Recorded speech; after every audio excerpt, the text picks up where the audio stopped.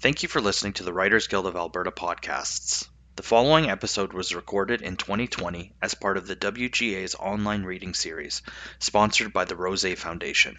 The audio quality may differ from recording to recording. We want to thank the authors and hosts for their permission to share these audio-only episodes with you, and thank the Rosé Foundation again for their generous support. And welcome to the Writers Guild of Alberta online reading series. I'm Sue Farrell Holler, and tonight our guest is Grande Prairie author Annette Lapointe, who is going to tell us about her new book, which is called And This Is the Cure. As well as answering your questions and mine, she's going to give us a sneak peek at what's between the covers. Now, Annette has not always lived in Grande Prairie. She's lived in rural Saskatchewan, Quebec City, St. John's, Saskatoon, Winnipeg, where she earned her PhD in contemporary literature, and in South Korea. She now makes her home in Treaty 8 territory on the traditional lands of the Beaver people and teaches at Grande Prairie Regional College. In her copious free time, she edits the Waggle magazine. Her previous publications include a short story collection called You Are Not Needed Now, and two acclaimed novels, Stolen and Whitetail Shooting Gallery. Her new novel, published by Anvil Press, is called And This Is the Cure. So welcome, Annette, and congratulations on your new book. Thank you so much. It's really great to have you here tonight, and probably more than anyone who's watching, I'm just dying to hear about your book. Oh, I'm happy to tell you whatever you want to know, except the ending. Give us a bit of a teaser and tell us what it's about. Oh goodness. Well, my one sentence version of this has long been. And This Is the Cure is the story of an old order Mennonite girl who runs away from home and joins a riot girl punk band.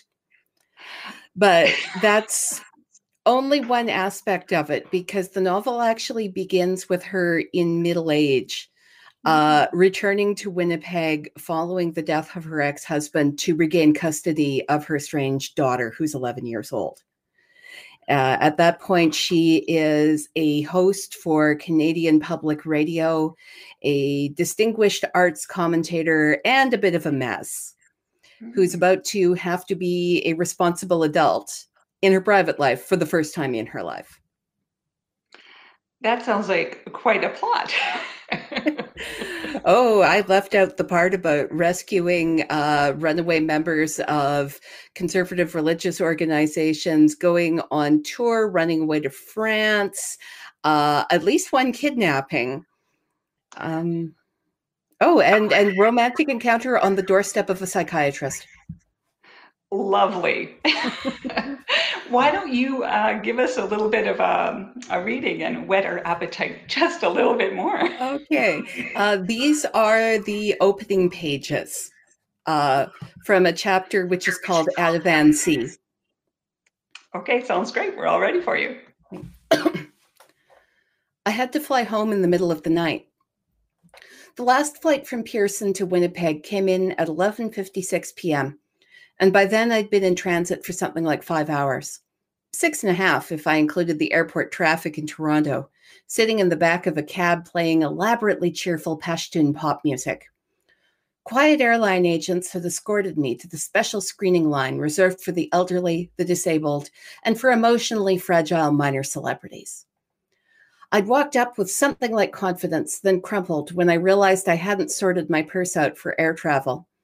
It was loaded with the small, basic contraband items that kept me locked in conversational loops while my flight boarded, and called for me a second time and then left without me. They confiscated my jackknife and screwdriver set, and a nail care kit loaded with metal edges, 2 lighters, and a handful of loose pills half crushed against the lining that I might have been able to persuade them were antihistamines or something else innocuous that hadn't come into my possession at 2 a.m. at a concert last summer, which was the last time I'd carried that purse before the current moment. Through it all, they were so polite. I was treated with the respect of a prosperous white woman, even as they called up the police records that included my two arrests for indecent exposure, my unprosecuted but well-known assistance of runaway cultists, the bar fights and riot girl battles, and mental health reports after I'd stood on the railing above the CP rail yards in Winnipeg and suggested that I might be better off neither a mother nor a living woman. No one commented on that. The 9 respectable years since working for public broadcasting had gradually turned me into a respectable figure for a polite nation. They asked me to sit down. There might be a short delay. And I cried. The airline agent was still hovering wordless at my elbow. I stared at the small number of extra pills in my purse and wondered if I could level out in time to fly. If I took everything right then, before it was confiscated, I might have a chance. I'd need more, though, later. And no one was home to bring me more. My husband was still out of the country, coming back on his own sleepwalk itinerary of boats and airports and 5 days in Miami. That long, then, before he could come back and find my pills and express ship them to me. So I tried to explain, very calmly, that I hadn't been planning on flying, but my possessions, my pills, were important and I couldn't just throw them away. Only what came out was, and this is all going to be on the fucking news tomorrow like it's happening to somebody I don't even know. I missed the flight. But they let me take my pills. And the doctor gave me 2 Ativan out of her own purse and wrote me an authorization for them on the back of her business card. CATSA agents scanned my shoulder bag carefully and determined that it was so clean that it probably wasn't even mine. It wasn't, but I didn't confirm that. I needed those clothes. Brush, the lady speed stick stuffed down the side. The airline workers hissed. My phone buzzed so many times that the agents had to ask me, calmly, if I wouldn't mind turning it off. I asked them to please just call and confirm. I didn't know the number, the Winnipeg Police Service. I thought that contacts-wise, that would probably do. They did call. And then they called someone to put my contraband in storage until my return trip. Agents had been working for me with the fervor of people who saw a public relations coup building around them. CATSA released me. They held my next plane. But there were so many pictures. If I lived in a bigger country, in an American or British version of the world, it would have been tabloid fodder. Here is Alison Winter. Teary eyeliner, black wool coat smeared with city grime, sharp-edged hair and makeup still in place from a photo shoot I'd done earlier in the day to promote The Cure, my radio show. Studio girls had carved out an on-camera version of me that matched the radio voice. I like your show, the security agent said. I podcast it while I'm commuting. Thank you. That means a lot. What's on tomorrow? I stared at her, passed at her at my own reflection in the security glass. A best of it'll have to be. I won't be back by morning. Right. I guess that was obvious. I have to get my plane. I'm going to pause there. Excellent. Thank you so much. For those who are just tuning in, I'm in conversation with author Annette Lapointe, who is telling us about her new novel, and this is The Cure. We're always curious about those who are watching this program, so feel free to type in your location in the comments section. On the right-hand side of your screen is also where you can post questions for Annette.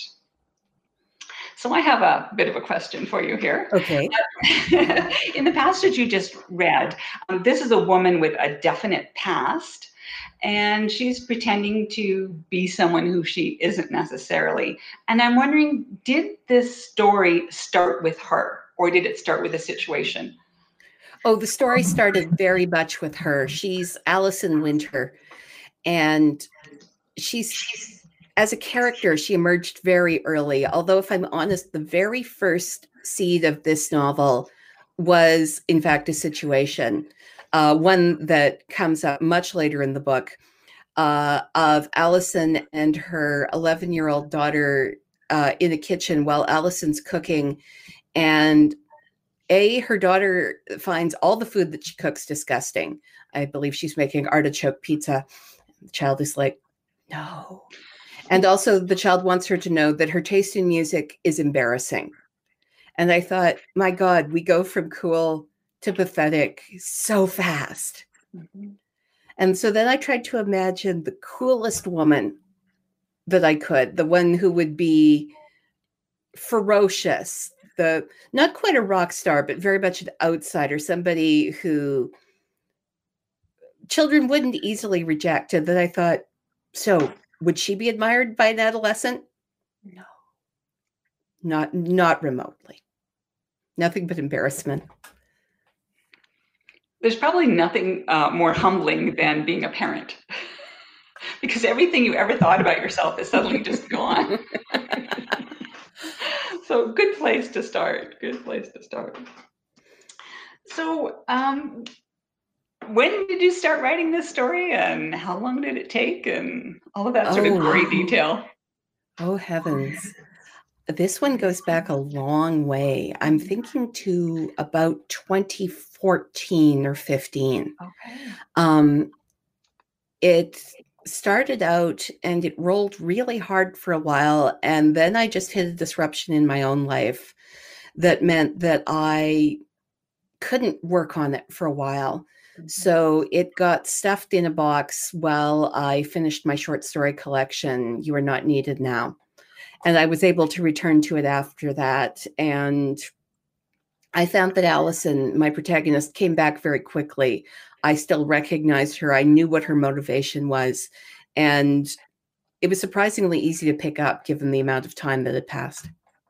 That's excellent, because sometimes when you do put something away, and that's always the advice, is that when you write something, you put it away for a while and then come back to it to edit. But sometimes when you do put away a manuscript, it is like, I don't know if it's that the writer has changed and become a different person and the character has lost some gloss. But with this case, it sounds like she continued to gestate in the time that you were away from her. It's interesting because Allison is not someone I'd be comfortable being friends with. People who know me know that I'm actually a very quiet and reclusive person and not at all the sort of person who gets into bar fights. But as a character, she was fully realized very early. And so, yeah, she was just kind of sitting there going, are we ever going to finish this? Or are you just going to leave me here, sitting next to this corpse in a bathtub? Oh, I've said too much. And we are talking about a manuscript that's a corpse, yes? No. Allison was sitting next to a corpse that was in a bathtub. Lovely. It was not a metaphor. Not at all. Okay. Well, that just makes me a little bit more nervous. Curious as to how she gets there. If it's any comfort, everybody who's going to die that way will be dead by the time the book starts. Okay. And so you tend to have corpses laying around quite a bit in your first chapter? That's how I started my first novel. It worked well, so I thought I'd do it again. First kill the character, then find out what happened. That's an interesting thing to do. It sounds it's sort of dark. Like if you do, I always kind of worry about people who kill characters off in strange ways. And I kind of wonder, like, do you sleep at night or do you? Oh, yes, very well. All the dark stuff comes out over here. I think it's partly just that the world is very frightening sometimes. Mm-hmm. I talk as though people are getting killed left and right. My characters die in ways that people do die, not in with the elaborate murders of murder mysteries, but because of family conflicts, of mental illness, because of accidents, because of the reasons that I have lost friends and family and acquaintances. And I'm interested not so much in the deaths as what effect those deaths have on people's lives and relationships and how people go on after that. And I think that's a very interesting piece, is that it's what a death sets into motion, whether physically, emotionally, or a combination of both. So a very interesting place to go as a writer. Do you get a lot of inspiration? You were mentioning you get some from family and friends and situations, but also from the news that seems to be full of that. In the case of this novel, there are definitely news-based influences. People who read it will, I think, recognize them fairly quickly. One of the things that launches Allison's second career as a radio host is a fictionalized version of something that took place in about the middle of the last decade here in Canada, and people who read it will be like, oh, right. Yeah, that was upsetting. Right. And I think that's another piece of it is that we do hear of all of these kinds of things in the news, but then we forget. But there are all those people who have been impacted by a situation that we'll never forget, and their lives will never be the same. So, and in a lot of ways, Canada's a very small country. Big in area, but small in population. And actions have ripples that go across provinces and different communities. Interesting. So do you have another piece ready that you would like to share with us? I do. I have one of Allison's retrospective moments of explaining how she got from her origins to where she is now. To fully understand this, you need to know that Hannah is her daughter's name. Okay. Excellent. Okay, and this is from chapter 7. Okay, I'll let you go with it. Okay. Like Hannah, I wasn't an orphan. Although after a fashion, I suppose I orphaned myself. I found an official representative of the state, and I expressed that I would not be returning to my family. And I had a perfect weapon in this campaign. They made me get married. I'm 15, and they made me get married. That was not supposed to be possible. There was a law in the books that you had to have parental consent to marry if you were under 18. That a family court judge was required to sign off on an order if you were under 16. Still, before the internet, looking up details like that was a problem. The regional library might not have had a set of complete rules, and the church might not have. The church might say, yes, you can and should get married. And I might have said, yeah, I think that's a good idea. Yes, I want to. I want to get married. It might have been my idea. But you don't have legal volition at 15. You can't be the person who ignores the rules, who adjusts Allison's birthday when copying information onto the marriage certificate, makes her 2 years older, not a legal adult, but close enough. That sort of crime brings not only social workers, but the police. And I hadn't expected that. I wanted to leave, but I had no experience at running away from home. I'd read about it, but all the accounts were either fantasies of a not quite pastoral quasi-England or urban narratives with cities that swallowed little girls. So you can run away like Jane Eyre, across the moors and meet your cousin, learn German, and not marry him, even though he's perfectly nice, if a little imperialistic in his intentions for the Indian subcontinent. I could have run away across the fields and met my own cousins, who would have given me dinner and driven me home, and my parents would have been very reasonable about it. Told me that if I needed to go somewhere, they would be happy to drive me. Except they'd gone off on their own missionary ventures, though not to India. They'd packed up 201 and left without me. The room the police interviewed me in felt like a classroom. A blonde woman with gorgeous shoes talked to me softly for a couple of hours about Ethan, my husband, and my baby, and how much I understood about sex, really. So I told her about childbirth, about working with my mother, the midwife, to deliver babies on 2 continents, about the baby my mother had with me in lurking attendance. A year later, I'd probably have given her different answers. By then, I'd read The Complete Joy of Sex, complete with the details about naval sex and how to do it on a motorcycle. In the end, she studied me like she wasn't sure whether to lock me in a box, and I said, please, don't make me go home with them. Do you think they're going to hurt you? I thought, lie. I couldn't imagine anyone believing me. Ethan's parents were as wholesome as anyone I could imagine, and they'd already successfully raised kids who could speak for them. They'd agreed to take care of me since I couldn't travel with my parents, since I was pregnant, since I'd married their son, since I'd walked my whore body into their house. I said, if you send me back, I'll run away again. I said, if you send me back, I'll kill myself. One of those. I'm fairly sure I said one of those things. And I'm going to stop there.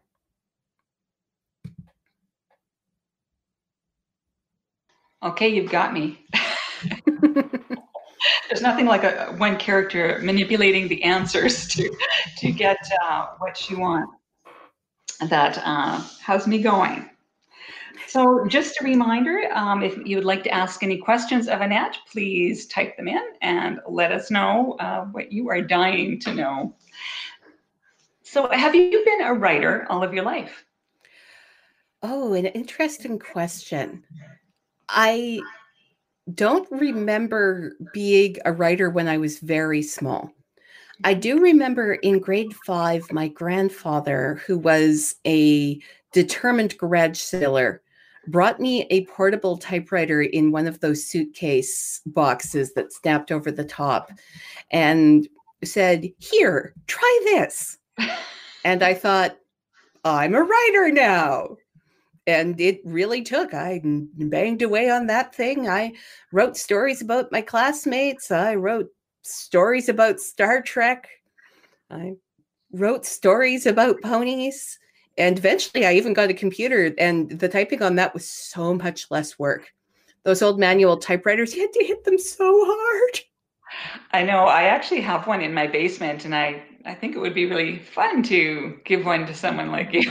Make you write a novel. You can't quite see it because of the shadows, but over my shoulder, next to the plant, is actually my great-grandfather's typewriter. Oh, how interesting. You never know what's going to spark a kid, right? So I would say that you've been a writer all your life. I think you could, you close enough. 10. Yeah. I've definitely been a reader since I was very small. When I was 3 or 4, my godfather gave me a Dick and Jane reader, and my dad sat down with me while I read it through. And at the end, he declared, there, now you can read, which I suppose was just their way of telling me that I didn't need training wheels anymore. Right. Because I'd been, reading loudly with my parents for some time. And they were like, just tell her she can read and she'll stop bugging us. And it's true. They didn't see me again for years. There you go. Well, that's just another advantage of teaching children how to read and to love books. That's kind of good. Are you still a big reader? Oh, yes. Since I've been working from home, which is since March, I read the great big pile of books next to my bed, which was, about 14 books high. Wow. I haven't read all the books in my house, but if I did, that would be a real disappointment. Yeah, I read pretty steadily every day, all day when I can. Yeah, great. So this is a question that's come in from Watcher. Can you speak a bit about the depth of characters? I'm interested to hear if there is a specific message about humans you were trying to portray. Oh, I try to, if I'm going to include a character, I try to make them a whole person. I try not to have throwaway characters. I like to think about who the characters are and what they want. Allison, of course, is the most developed character in the novel. One of Allison's struggles is that she has absolutely no idea what she wants. She is also bipolar. That's not her defining feature, but it does mean that her actions occasionally go off the rails. She is manipulative, but she's somebody who's had to shift for herself since she was quite young. And I think to the extent that she wants one clear thing, it's that she would like to be able to keep her life under control. It's not going well, but she does keep trying. But I also wanted Hannah to be a whole person.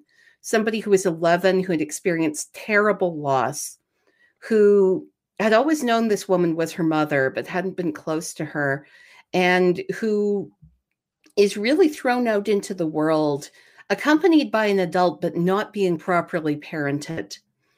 Allison's partner, Eden, is someone I like a lot. Like her, he's mentally ill.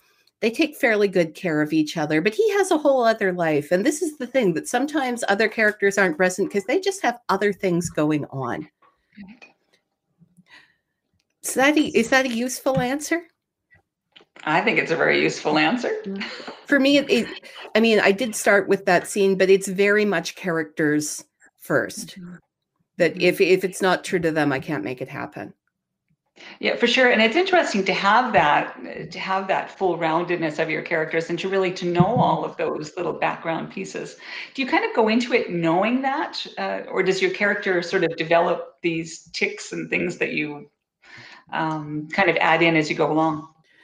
In the pauses of writing, when I'm maybe not blocked, but not sitting at the keyboard, I keep notebooks and I make notes about the different characters, ideas I have for them, experiences, conversations that they might have that don't necessarily belong in this book because they aren't relevant to the plot, but that tell me more about who they are.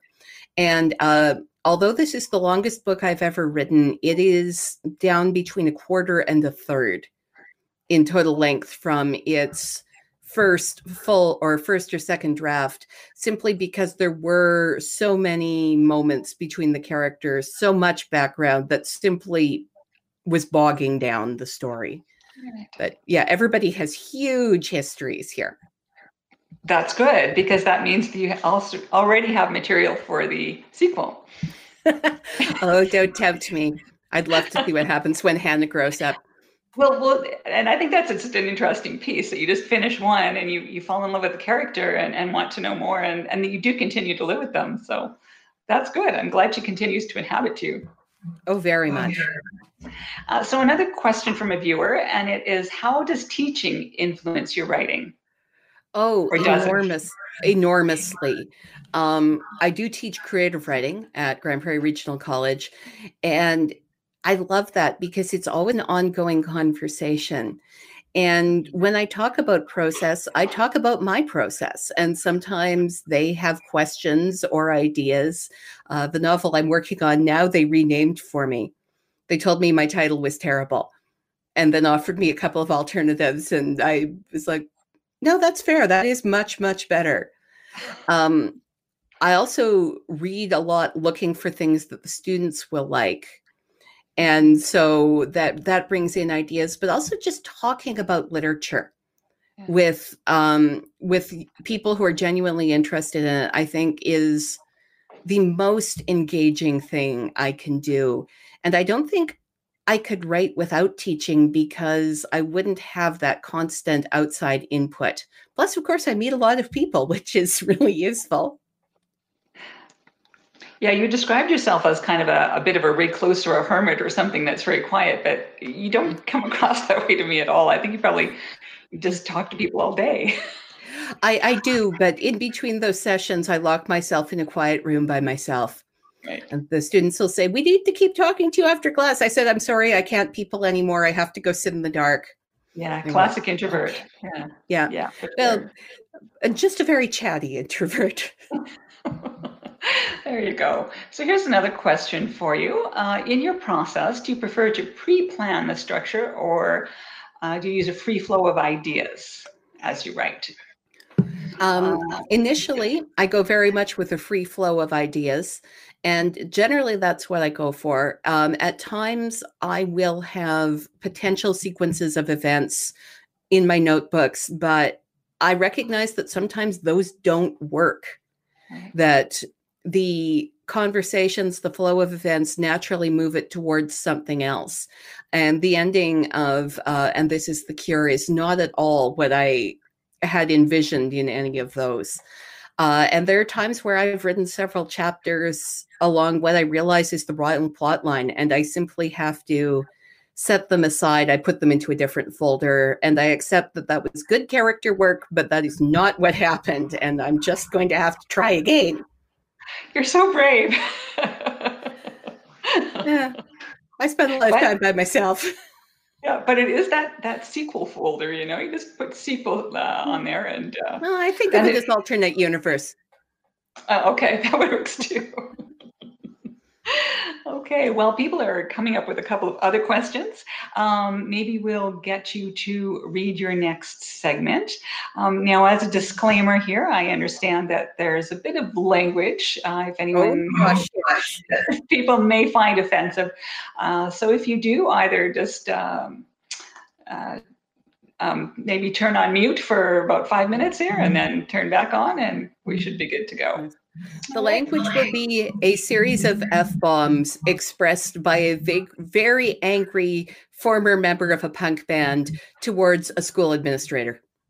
So very appropriately used. In some ways, in other ways, no. Allison's not known for being appropriate.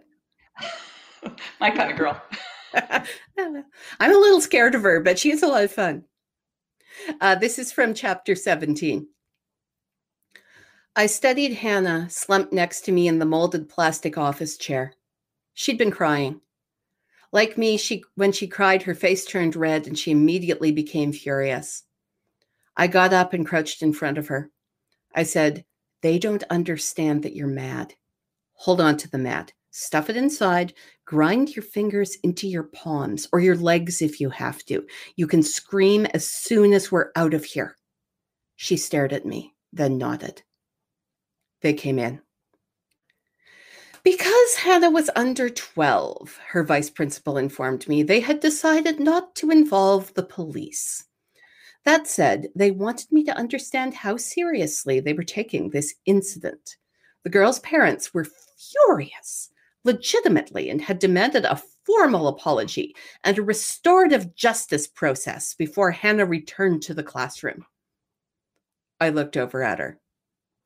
Why? Not exactly a question.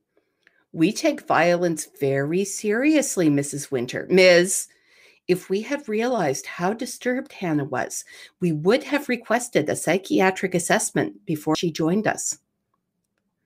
There was a distant journalistic part of my brain that recognized that the woman's horror was genuine enough. Hannah had flattened not one, but two classmates. The boy had lost a front tooth. The girl's nose was broken, apparently the result of more than a dozen rapid-fire blows to the face. I said, I want you to acknowledge that she was provoked. We don't accept violence here, regardless of provocation. What do you propose then? Journalist voice.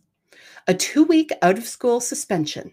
Her return will be contingent on a therapeutic assessment, an individual behavior improvement plan, and a formal apology from Hannah to the students involved. I nodded. I expect you'll send me a document to that effect? She hesitated. I had assumed you wouldn't want a paper trail. Do you expect me to find a therapist and complete this process in 2 weeks without official forms? Very well. I said, Hannah, let's go. Leaving furiously would have been easier if we'd had a car. It would have created an iron cage in which we could race away from the mess and both shriek once we were out of sight. I said, keep walking. Grit your teeth. Hannah nodded. Her face was scarlet. She didn't look at me. I stopped. Hang on. And thought about it. Empty your bag.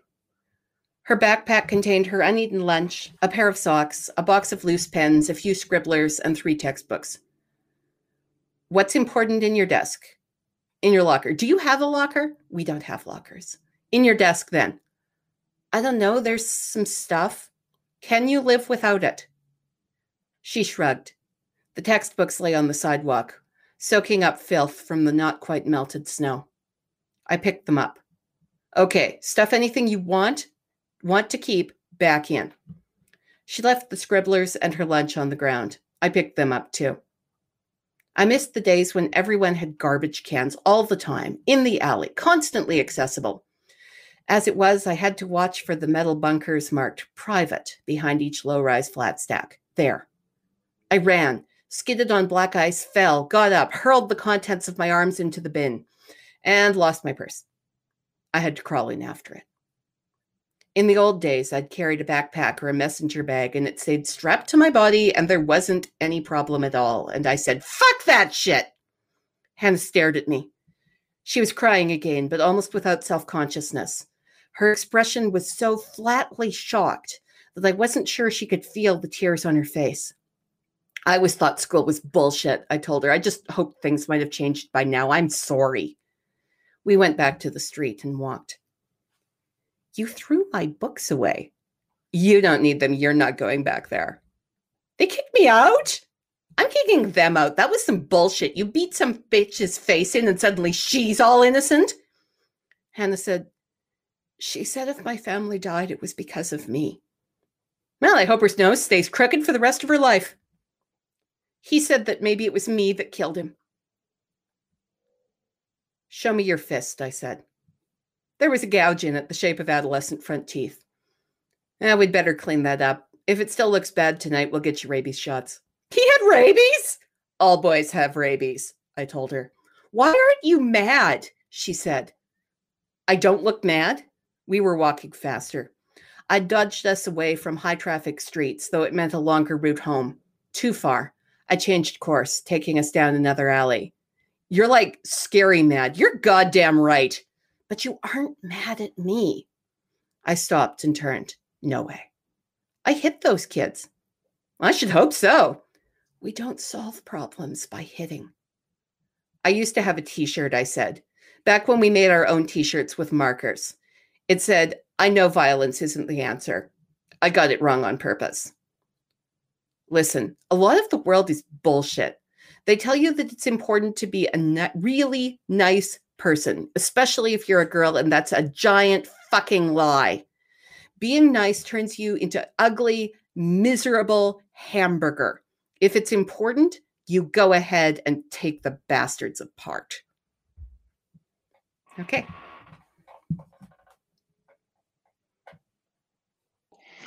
I'm loving this woman. Allison Winter, model parent. Yes, I do. I bet it was a fun character to write. Oh, she really was. She'll do anything. If she gets mad, she will scream at people. She reacts to people blocking her by taking off her clothes to terrify them. I do that too. Just kidding. I haven't tried it yet. I'm a little too modest, but boy, is she fun. She is so much bolder than I am, and it's utterly satisfying to let a character like that run wild. Mm-hmm. Is she maybe you vicariously? It sounds like you have a really good, like, this is what I would actually do if I could. Well, partly, but of course, I also get to see all the consequences of her actions, which are, she's not good at negotiating. She's not good at long-term thinking. And so she acts very much in the moment, very much out of anger. And while it's enormously satisfying to write, it's terrifying to contemplate actually doing, because she has destroyed so many relationships. She's alienated from virtually everyone in her past, although as the book goes on, those people start showing up again and telling her to sort herself out because they have bigger problems. Mm-hmm. So a bit of self-sabotage going on there. Oh, very, very much. Yeah. I love her, but she's a mess. So another viewer question here. Do you have any advice about how to write about situations or life circumstances that you haven't directly experienced yourself? This writer says it's something that she finds challenging. Well, reading is incredibly important. But also just meeting people and talking to them. And to a great extent, this is why I love teaching. And I love teaching where I do. GPRC has a lot of non-traditional students, people who've come back to school in their 30s and 40s, having worked in oil and gas, having done trucking, having fought in bars. And while I have myself never engaged in a bar fight, I've had plenty of students who were happy to tell me about how to conduct yourself in a bar fight. It's really about meeting people and listening to them. I try not to simply adapt other people's lives. I feel that those are their stories, but I get a sense of circumstances, of experiences, of other modes of life from the one I'm living. And I love to hear people tell me about things that they've done that I haven't. I think I recommend teaching, honestly, people and teaching adults, because people want to be heard and they will tell you the most amazing things. And I think that life experience, it is a really important piece. And the other thing that you've really tagged on there, it's the listening. And the more we listen, the more we hear, and the more we can share as a storyteller. That's brilliant. Very, very much. Yeah, for sure. So I don't know that we have any other questions coming in. I think we have just a couple of minutes left. So if you do have a question that you'd like to ask Annette, please type it in really fast and we'll be able to get to it. The other really super important question that I have to ask you is, when will this book be available? Oh, the $1 million question. Officially, my release date is September 15th, but 2020 being what it is, I think there may be a small delay in that. It will definitely be out this fall. Amazon, and because I'm big on independent booksellers, McNallyRobinson.com have it listed for pre-order. It'll be out before Christmas. Frighten your friends and family with it. Well, I think we'd actually make a lovely Christmas gift, because who doesn't love to get a book to read? It's a big one. It's double the size of my previous books. Well, you know, it's probably really good value. It's a brick. We love bricks. We can use them for many, many, many things. But the best thing to use them for is to curl up in your new pajamas and wait for the blizzard to come and just do a full day read, or maybe 2 days in this case. And if we all go back to quarantine, we're going to need a lot of books. So stock up now while you can still go out in public. I love it. I love it. But order it online or from your get it from your independent bookstore for sure. Order it from the independent bookstores. They could use the business. And we've got some great ones. Having come to Alberta from Manitoba and Saskatchewan and then promptly moved to Grand Prairie, I don't actually know all the best independent booksellers in Edmonton and Calgary because I'm never there. Mm-hmm. But I'm sure that people in the Writers Guild have their favorite bookstores, and you should definitely go for independent if you can. Small Canadian businesses really keep small Canadian presses and Canadian writers going. They certainly do.